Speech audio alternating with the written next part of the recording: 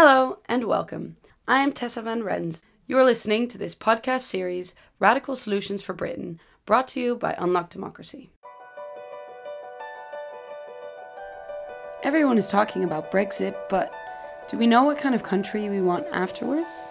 Perhaps we don't need wishful thinking or rehashed ideas, but radical new solutions. So, we brought together some inspiring speakers at this year's party conferences to discuss their solutions. In this podcast, we talk to one speaker every episode about their radical idea for Britain. Brexit, is it the final nail in London Property's coffin? Well, obviously young people are going to be living with the outcome of Brexit the longest. Many millennials are still struggling to catch up. Buying a place is totally out of my limits of possibility. And guess what? It's not because they're spending too much money on avocado toast. We face a serious housing problem in this country. So to me, it isn't a surprise that we're seeing this rise of a millennial disconnection from conservatism and capitalism. This episode was recorded at the Conservative Party conference. I'm sitting here with MP George Freeman. Would you like to introduce yourself? Hello, thank you for having me. I'm Member of Parliament for Mid Norfolk. I founded the Big Tent Ideas Festival and I'm Chairman of the Conservative Policy Forum, which is our grassroots, member-driven policy forum for shaping new ideas.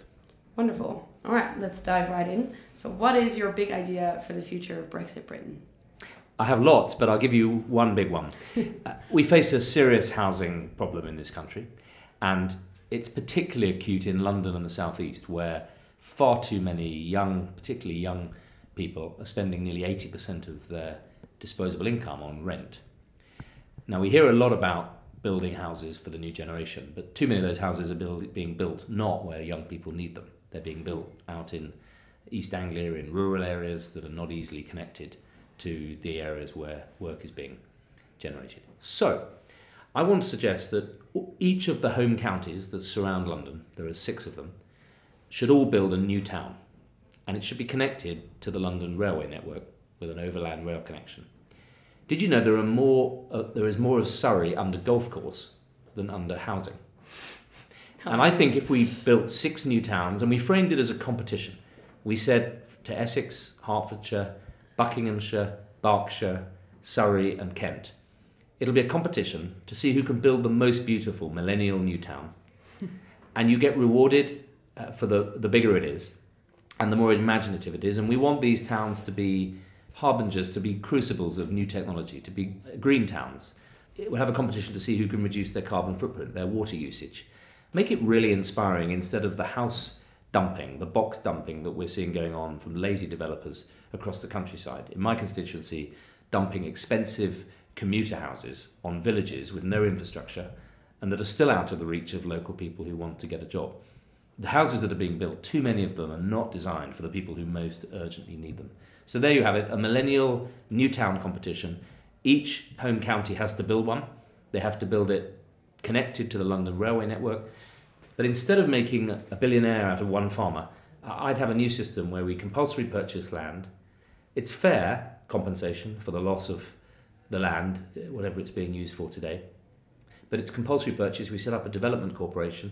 We capture the land value increase so that when we zone the area and build the town, the land value suddenly goes up.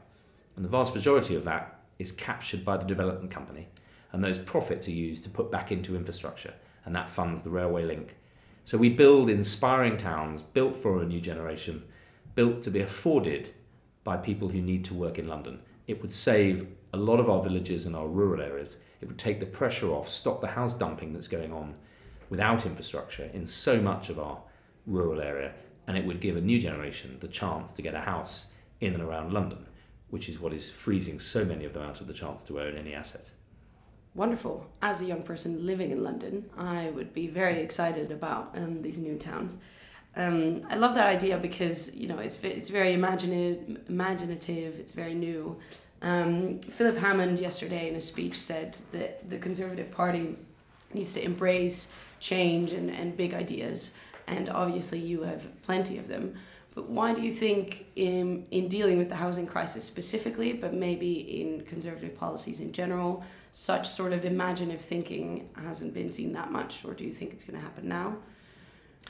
2 questions. Yes, I do think it's going to happen now. It has to happen now. And I've been warning now for about 5 years that if we don't grip and understand and acknowledge the scale of the impact of the Great Crash and the quantitative easing and the effect it's had in pricing a young generation out of the chance to own any assets, then they won't vote for us. And moreover, trust in politics, democracy and capitalism will collapse.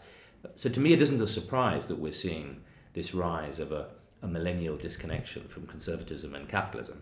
The challenge is, are we going to respond to it or not? And I was pleased to see Philip Hammond yesterday acknowledge that. I think the reason that it hasn't happened sooner is that we've been very focused in government on the very difficult job of trying to reduce the deficit so that we're not spending more than we earn every year. We haven't even begun, by the way, to pay off the debt. And I think we didn't notice that £700 billion of quantitative easing by the Blair government represented the biggest ever transfer of wealth from the poor to the rich. Let me say that again. £700 billion of the bank bailout, in the way it was done, inflated assets. So anybody who owned property or wine or paintings, any serious asset, has made a fortune. People lucky enough to own a house in 2008, in 2018 have made about £500,000. Now anyone who didn't own property has therefore been priced out, and that quantitative easing has caused inflation, it's driven up the cost of living, and it's created a very uncertain economic climate. So to me, the injustice is twofold. People who weren't responsible for incurring the debts, didn't own property, are now squeezed out of a model of growth that is not offering them the chance to own an asset. It's not surprising they're angry. And I think our challenge is to make sure we tackle it before Jeremy Corbyn tackles it. Because I don't think that Corbynism is going to actually resolve these problems. I think it'll be a party of, we got the Tories out, and then the same old problems. The left will spend, borrow, tax, nationalise, and I think we'll see a huge kickback for a young generation who didn't want top-down heavy state. They wanted to be liberated. They wanted to have a chance to get on and do it their own way.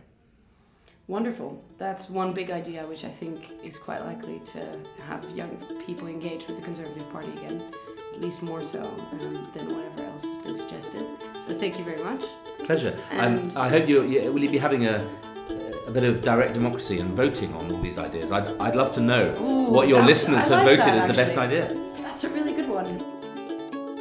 This podcast is produced by Unlock Democracy, an organisation which wants to give power back to the people. This episode was produced and edited by Bridie Addison-Child and reported by me, Tessa Van Rens. If you enjoyed the podcast, please give us a like or a share, leave any comments you have for us or for the wonderful speakers, or tell us your own idea on social media with the hashtag #RadicalSolutions.